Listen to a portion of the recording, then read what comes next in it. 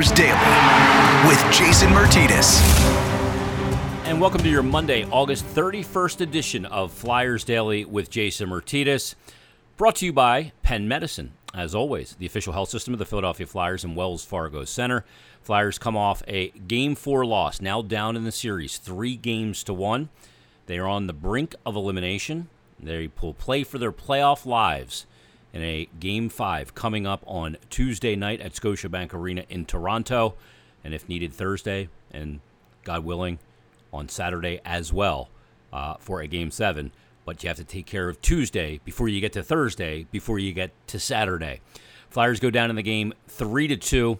It was the game of some defensive lapses that cost the Flyers. Brian Elliott did get the start for the Flyers, performed very well in the game, including a 9-save penalty kill in the first period. And he sustained and made 18 saves in that first period as well to keep it scoreless. Turnover ultimately in the second period by Phil Myers at the blue line, just didn't get enough under a puck he tried to air out of the zone, and all the forwards had flown the zone with Phil not really having any pressure on him. That finds the back of the net in behind Brian Elliott, opened the scoring 1-0 in favor of the Islanders. Flyers did get it tied with about 15 minutes and change into that second period on a Sean Couturier goal, a redirect, and a really good goal. After the Flyers had completely dominated that period, they end up outshooting the Islanders in the period, probably their best period since heading to the bubble. They outshot the Islanders in the period 17-3, but only came up with the one goal and were only able to tie that game.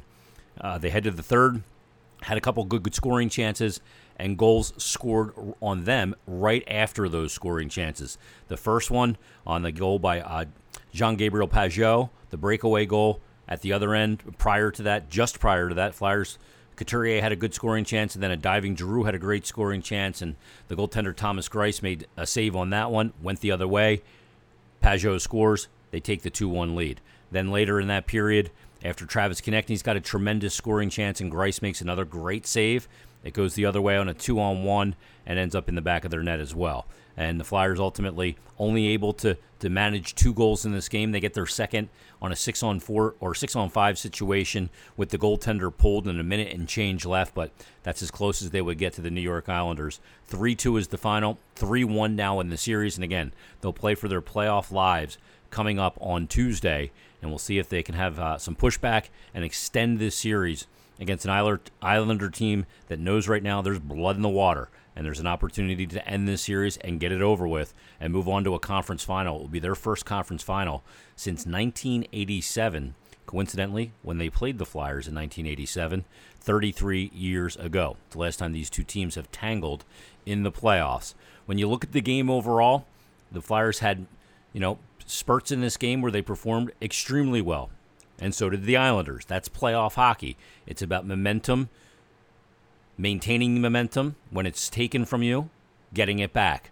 And this game was back and forth. It was an entertaining hockey game, albeit frustrating with the way the goals broke down for the Flyers, and especially that third period with a tied hockey game to come out with a loss. When that's the message there in between the second and third period from the coaching staff is really simple. Guys, let's really break this down to what it is, shift by shift, and let's just go out and win a period of a game. Because if we go out in this game and win the period, we tie the series at 2, we make it a best of 3. They were unable to do that, and now their backs are against the wall. Let's go to my conversation right now, post-game with Chris Therien. Joining us right now, after a very disappointing loss in Game 4, the Flyers down 3-1 is former Flyer defenseman and current analyst Chris Therien. Bundy, they're up against it now, and we're going to talk about the mentality of that, but coming away with a loss in this game and turnovers and ill-timed pinches and odd man rushes ultimately did them in, isn't it? Yeah, it's weird, right, Chase? Like, I was saying after, on the post-game show, like, what a strange game this is, because, I don't think the Flyers, just my own personal quick recap, I don't think they particularly had a great first period. The Islanders had a power play that extended for a lot of time, and they had a ton of shots on goal. And then the first 4 minutes of the second period looked like more of the same. The only difference was the Flyers didn't carry a lead into the second period.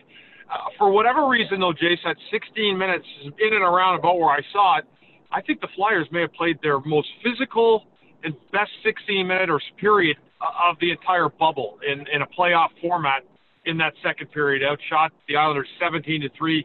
They had a 13-0 shot advantage at the time in the second period.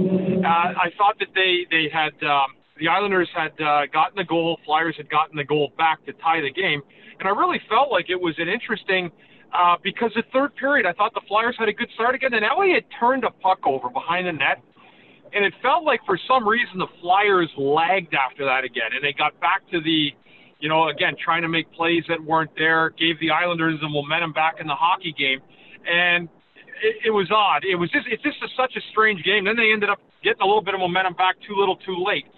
It's weird because that was a real roller coaster of a game for me tonight.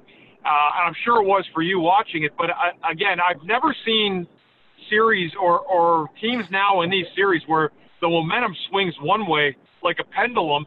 And when you have it, you give it back, it's really hard to retake it again. Yeah, and it's so pronounced when you don't have it and when you do have it. The team that's got it is dominating territorially, as you mentioned in that second period. I mean, after they give up the goal, the opening goal of the game, and then they go on to dominate the rest of that period. I mean, when you played, and when your team is buzzing like that in a period, you don't want the period to end. That didn't help.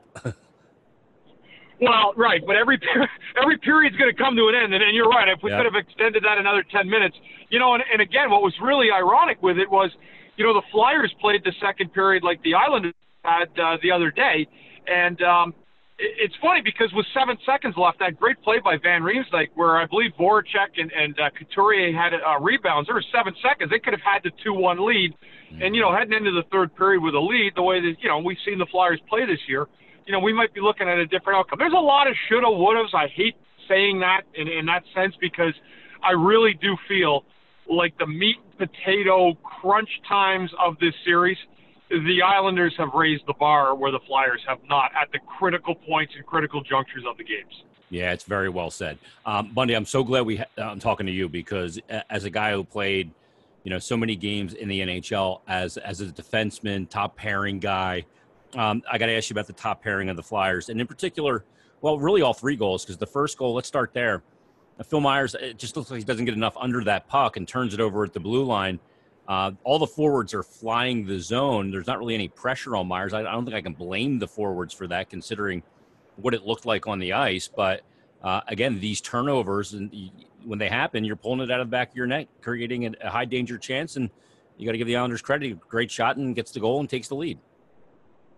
Well, I'm not going to sit here and tell you that I've never been in a position that Phil Myers has been in. I have absolutely turned pucks over. I've been danced one-on-one, all of above.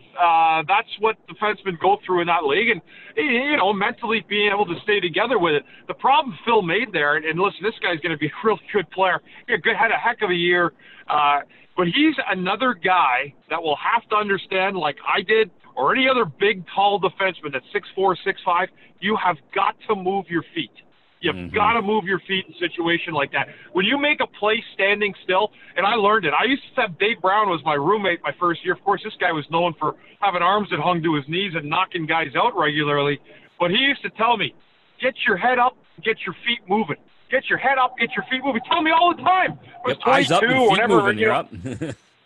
That's it, and you know what? That doesn't change. And so what Phil did there, that's a rookie mistake. That's a play that I would rather him eat that puck than make that kind of play, because that's how quick a team like the Islanders can pounce on you and put it in the back of your net, and then you end up chasing the game from that point. So that's a lesson. Those are plays. This is where the playoffs are so valuable to younger guys. If you're on a team that's maybe not ready to win quite yet, you got to go through some of these growing pains at times.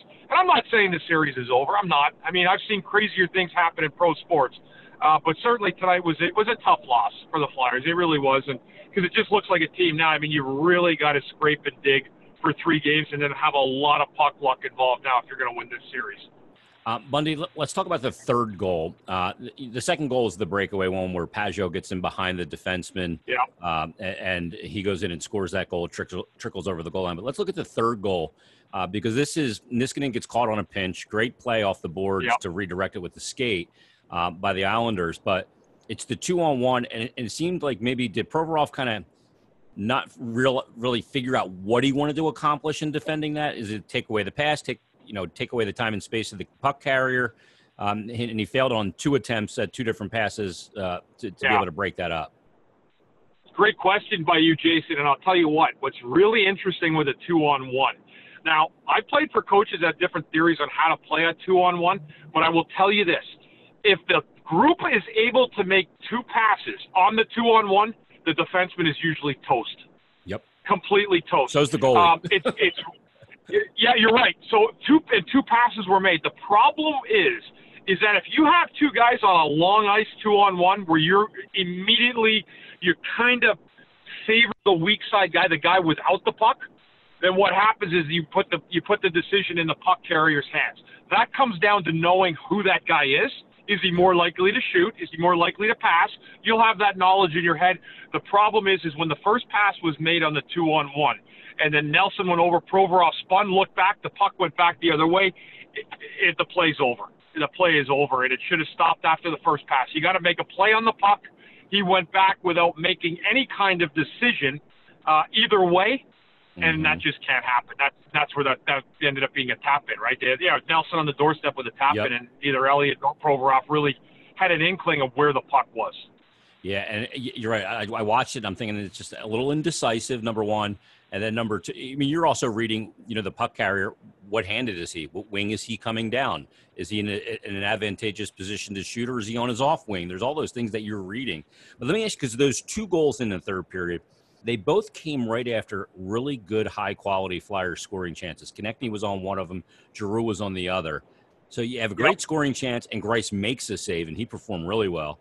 And then all of a sudden, boom, down at the other end, you're pulling it out of the back of your net. What does that do to a team mentally when you're the one knocking on the door, but ultimately they end up with the goal on 2 occasions? Yeah, that's a body blow right there, right? Like you're feeling pretty good about yourself. You're around it. The bench has energy. Guys are positive. You're around it. You know that you also know that you played a heck of a second period. You're trying to keep that momentum in. Again, I go back to the tape, and it usually doesn't align when I'm watching it in real time. Something happened after that Elliott turnover where the Islanders regained momentum. But the Flyers should have been feeling good about themselves. But that's the worst kind of thing when you're going really good, you're feeling good about your team game, and the other team goes and scores one on you. That's a complete punch to the gut, and it sucks. Yeah, you can dictate all. It's like overtime in hockey a lot of times in the playoffs. You can dominate in overtime, one break the other way, and it's over. It's like, oh my goodness, you're kidding me, right? Right, that's the way it goes, right? Like how many times do we see that, right? Where you're watching a game and you're like, man, this one team's dominating, the other team's gonna win. Yeah, that's just the way it goes sometimes. Let's look at the top line real quick. I thought they had a bounce back performance. They thought they played well. The Couturier, Giroux, Voracek line. Ultimately, here's the fact of the matter, Bundy, and you know this. You're not going to win a ton of games just scoring 2 goals, and they've only scored 4 goals one time since the actual playoffs began after the round robin. The goal scoring is just not there with this team. Couturier had a goal in the game, and I thought that line had some good opportunities, but ultimately it comes down to, did you put the puck in the net or not? And they still haven't put the puck in the net enough. Top-end guys competed really hard tonight. I know AV said it boils down tonight to more than competing hard. But listen, I appreciate the effort they put in. The results are not there, and that will be, if that's what dooms this team, then they'll have to make adjustments in an off season. But in terms of the effort, it was there tonight. They worked hard. They tried. Giroux does look like he's, for whatever reason, wearing the weight of the world on his shoulders, and I don't think he should be. I don't think that is a conducive place for him to be mentally or physically. I think he just needs to go out and be a hockey player. And we're running out of games here, but as long as you're alive, you're still alive in a playoff series. But I appreciated the effort those guys put out tonight. And it's hard when the puck's not going in the net for offensive players. It can really wear on you, and I think it's clearly wearing, especially on Konechny and Giroux and Voracek, I guess, of late in this series. Yeah, it's a good point. Let me ask you this, because, you've talked to some people that are in the bubble, the restrictions of the bubble. It's such a unique environment that these guys have put themselves in. And, for those that opted to not opt out, What do you think it would be like as a player, kind of knowing what you know, no fans, being restricted in this silk fenced-in area in Toronto at Hotel X, and very little contact with anybody, at least physically, outside of the bubble? What do you think that would be like for you as a player if you had to go through that? I think that's an individual thing for who you are as a person. Now, for me, I would have loved it. I'd have been fine. Like, I would have missed my family and my kids and all that. But in terms of the actual, just being around guys, I would have been fine with that. I love being around my teammates. I love being with them. I enjoyed having fun. So, but I do really think, Jason, I've thought about this, and I've talked to Craig Berube, the chief there, about it. And he said the league did a great job setting it up, but hey, there's a lot of downtime and probably a lot of time to get into your own head a little bit too much sometimes, just as a human being. So, listen, these guys are playing through very, very unique set of circumstances. I think we all know that. And if we don't, you have to consider it. Again, I always say if there's 31 teams in the league, whatever it is right now, 30 of them go home miserable at the end of the year. Only one of them goes home happy. Even the Stanley Cup, the runner-up, is not happy about how it ends. So that's what it is. And then under this unique situation, being in this bubble for health reasons, to make sure that they're able to play at the top of their game and with no fans, it's a unique thing that I hope they don't ever have to do it again. Let's put it that way. Yeah, and I think it's so important what you said, too. It's an individual thing. There could be moments where you're in the bubble and it's great and you're loving it, but then you know how it is. Sometimes you go, dude, I just need to be away from these guys, or I just need to be, kind of bunker down in my own home. There's a comfort in your own home. You're living in a hotel, and it affects everybody different at different times, too. So, I think that the one thing that's a little bit lost right now with a lot of the fan base is that, this is a very unique circumstance. I think a lot of people are making determinations that this team was phony or wasn't real because they haven't dominated in the playoffs like they did down the stretch. And then you couple that with the fact that they won these 3-round robin games, and people, I guess, just thought that they were going to just chug along. But in this unique circumstance, I guess the level of team accountability has to be considered, I would think. No question about it. And I think the other thing, when I looked into, when I was considering the bubble before it started, I really felt like the coaches had to steer the ship at the beginning as camp restarted and as they headed to Toronto and getting into the bubble and the hotel. I thought the coaches really had to kind of set the tone. Then I felt the leaders needed to take over from there. And then, you had to have young guys playing at top of their game as well. And that, it's happened sporadically. I think guys like Farabee played well. Obey-Kubel at times has played well. But I really feel that if you're going to go all the way in this, you've got to have a really, really good group up at the top that's committed to the 2 months, that wants to be a difference maker. I look at Anders Lee, I thought he made a real good statement to his team, Jason, last series when Washington, this guy dropped his gloves with Tom Wilson, ran backs from early in that series, game one. Mm-hmm. When your captain does that, and you're really getting a message sent to you by him that, hey, we're here. I like this team. I think we have a chance to do something. And then you got to follow suit. And again, that's a team thing, but really valid point by you. And everybody's going to be different. Every team's going to be different collectively and individually. And that's why this situation is so very unique. I don't think the fans should be too hard on this team. I think that this is a really, really good group of guys that weren't able to continue playing the way they were in March. So, again, everybody goes back to the bubble, and there's 24 teams to start, and only one of them is going to go home with that silver trophy. But for fans to be disappointed about or think that this team is phony, the future's not bright. I'm going, come on, we got to gain a little perspective here. Maybe now's not the time for that perspective. Right. Coming off a loss, and I get people are emotional, but our world's full of hot takes, and sometimes it's a little time to chill. Right. Yeah, it is. And again, there'll be another. And again, this series is not over. It's 3-1. I've been on a team that lost a 3-1 lead before. I've seen it happen. So, I've watched the Flyers come back from 0-3 to Boston back in 10. So, I've seen crazier things happen. This team has never quit. It was a tight game tonight. It could have gone either way, but got to commend them for who they become this year. Certainly a team that's come a long way from the ones we'd seen prior to that. Yeah, no question. Well, it's going to be a big game coming up on Tuesday to look to extend the season, Bundy. We'll talk to you on Tuesday as well for another episode of Flyers Daily. We hope it's not the last post-game ride-home recap for you, but we'll see how that plays out come Tuesday. Thanks for doing this. Love being on with you, buddy. Thanks. Have a great night, and back at it Tuesday. Special thanks to you, Bundy, for joining us on this episode of Flyers Daily. I think it's really important, and that's why I asked the question to Bundy about what the effect is like on players. And we can't paint with a broad brush when it comes to the effect of being in the bubble. Every player's circumstance is different. You have younger guys like Travis Konechny, he's not married. You have guys, in their first playoffs in this bubble in a very unique circumstance with no fans.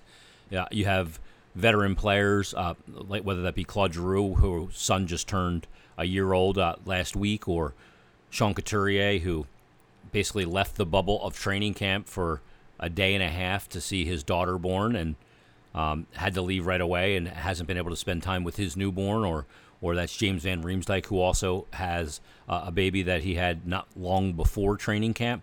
And just for a litany, everybody's different how they handle the bubble life. Bundy said, when he was a younger player, it would have been great. He would have been the life of the party, and that's who Bundy was. Some players, though, are more shy, reserved, like their own space. We just don't know which players' bubble life affects more than others.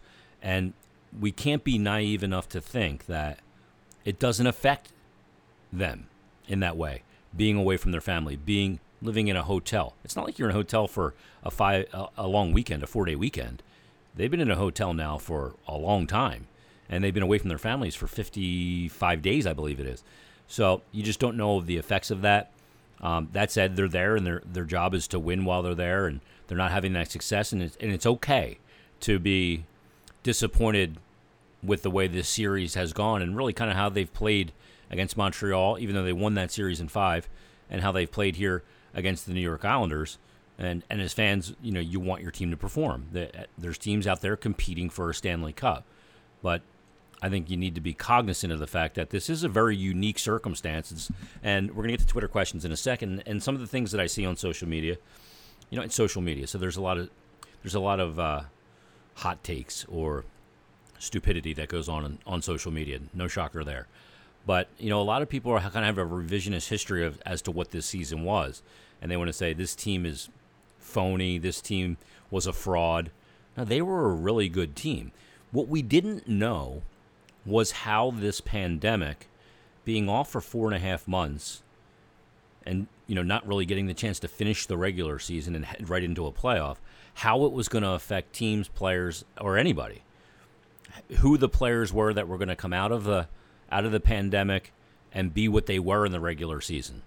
We didn't know which players would come out of the pandemic and be better than they were in the regular season. Look at Nick Suzuki from Montreal.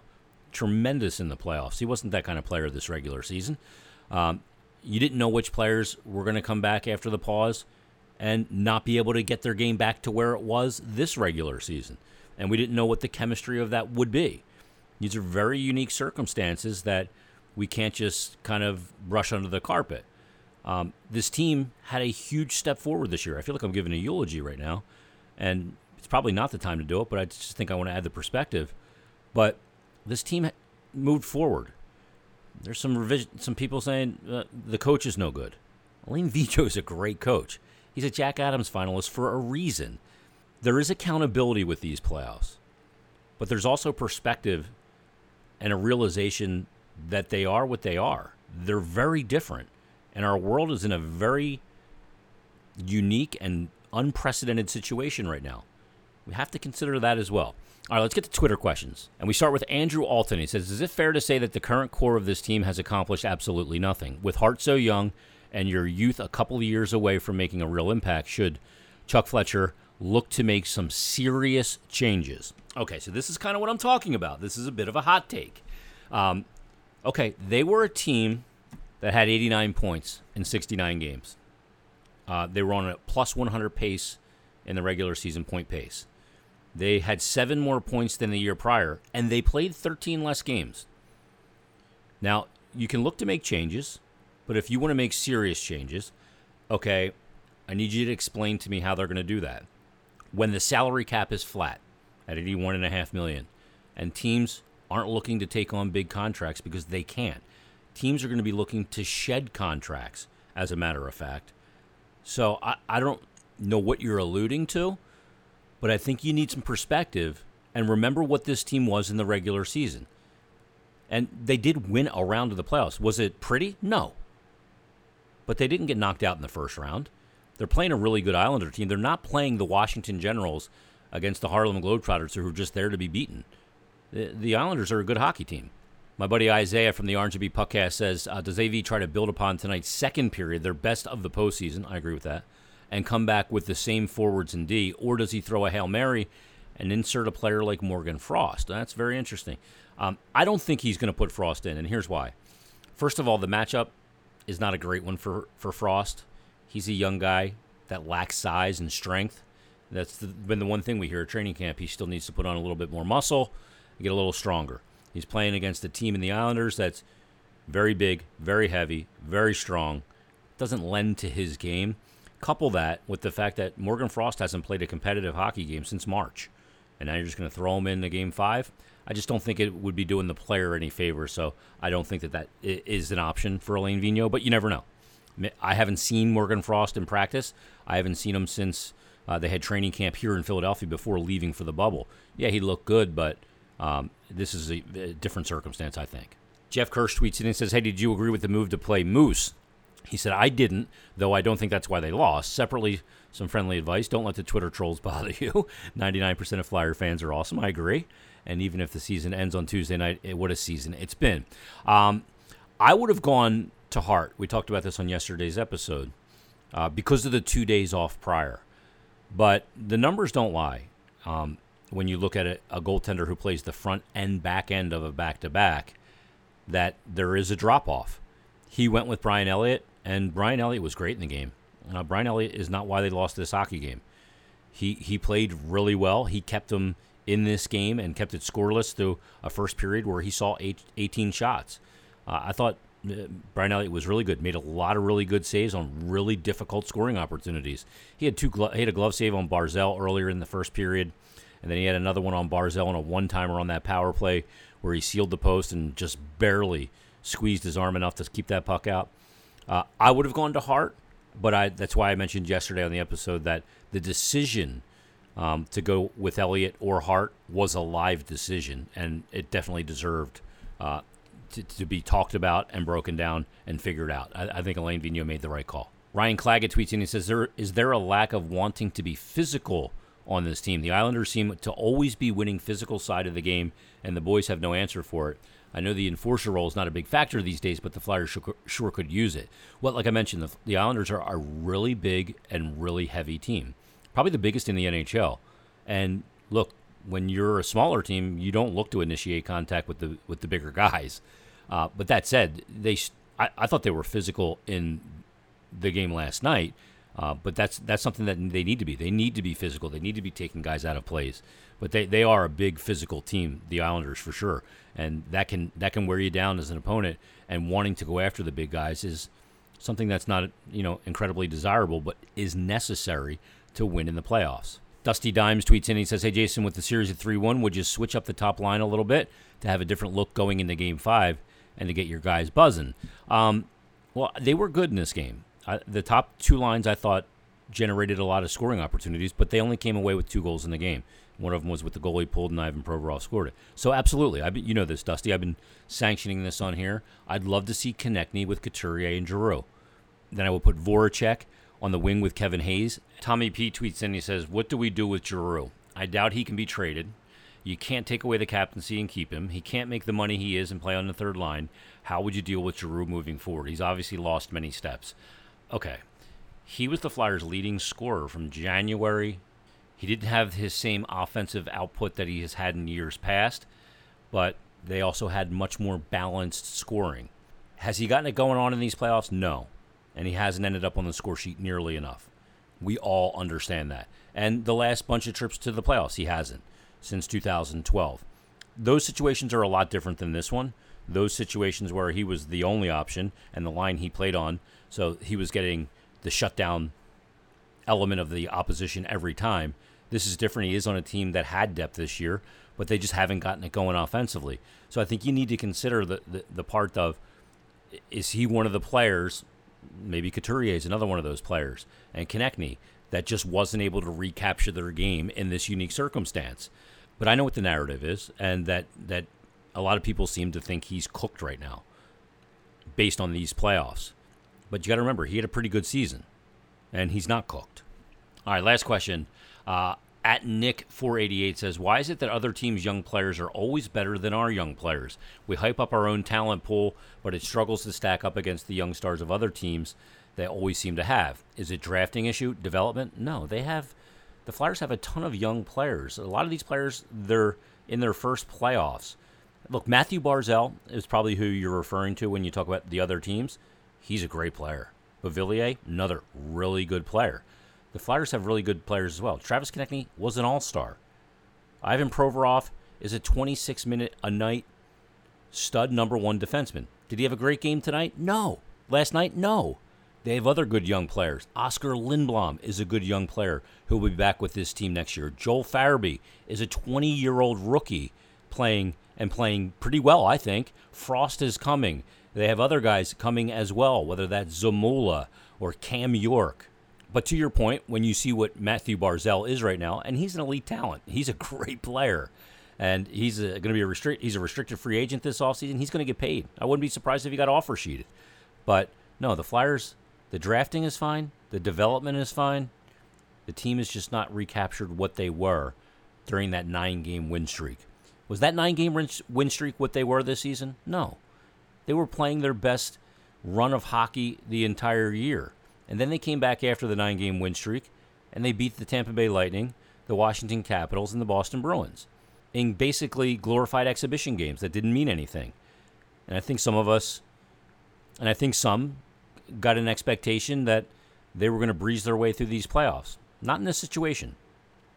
All right, that's going to put a wrap on this episode of Flyers Daily. We'll be back tomorrow with another game day edition of Flyers Daily. In the meantime, everybody, thanks for listening. Flyers Daily is presented by Penn Medicine, the official health system of the Philadelphia Flyers and Wells Fargo Center.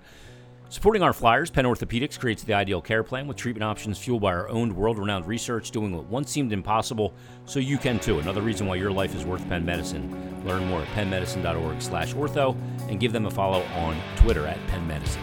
Everybody, thanks for listening. We'll talk to you on tomorrow's episode.